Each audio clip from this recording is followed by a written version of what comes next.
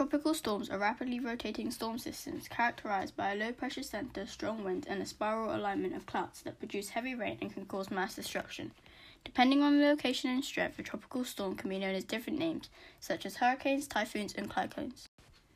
Tropical storms form on seas between 8 and 26 degrees Celsius. They cannot form on land and mostly during the months of August, September, and October.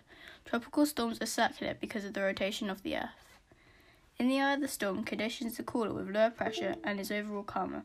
In the eye wall, the pressure is higher and warmer and more dangerous.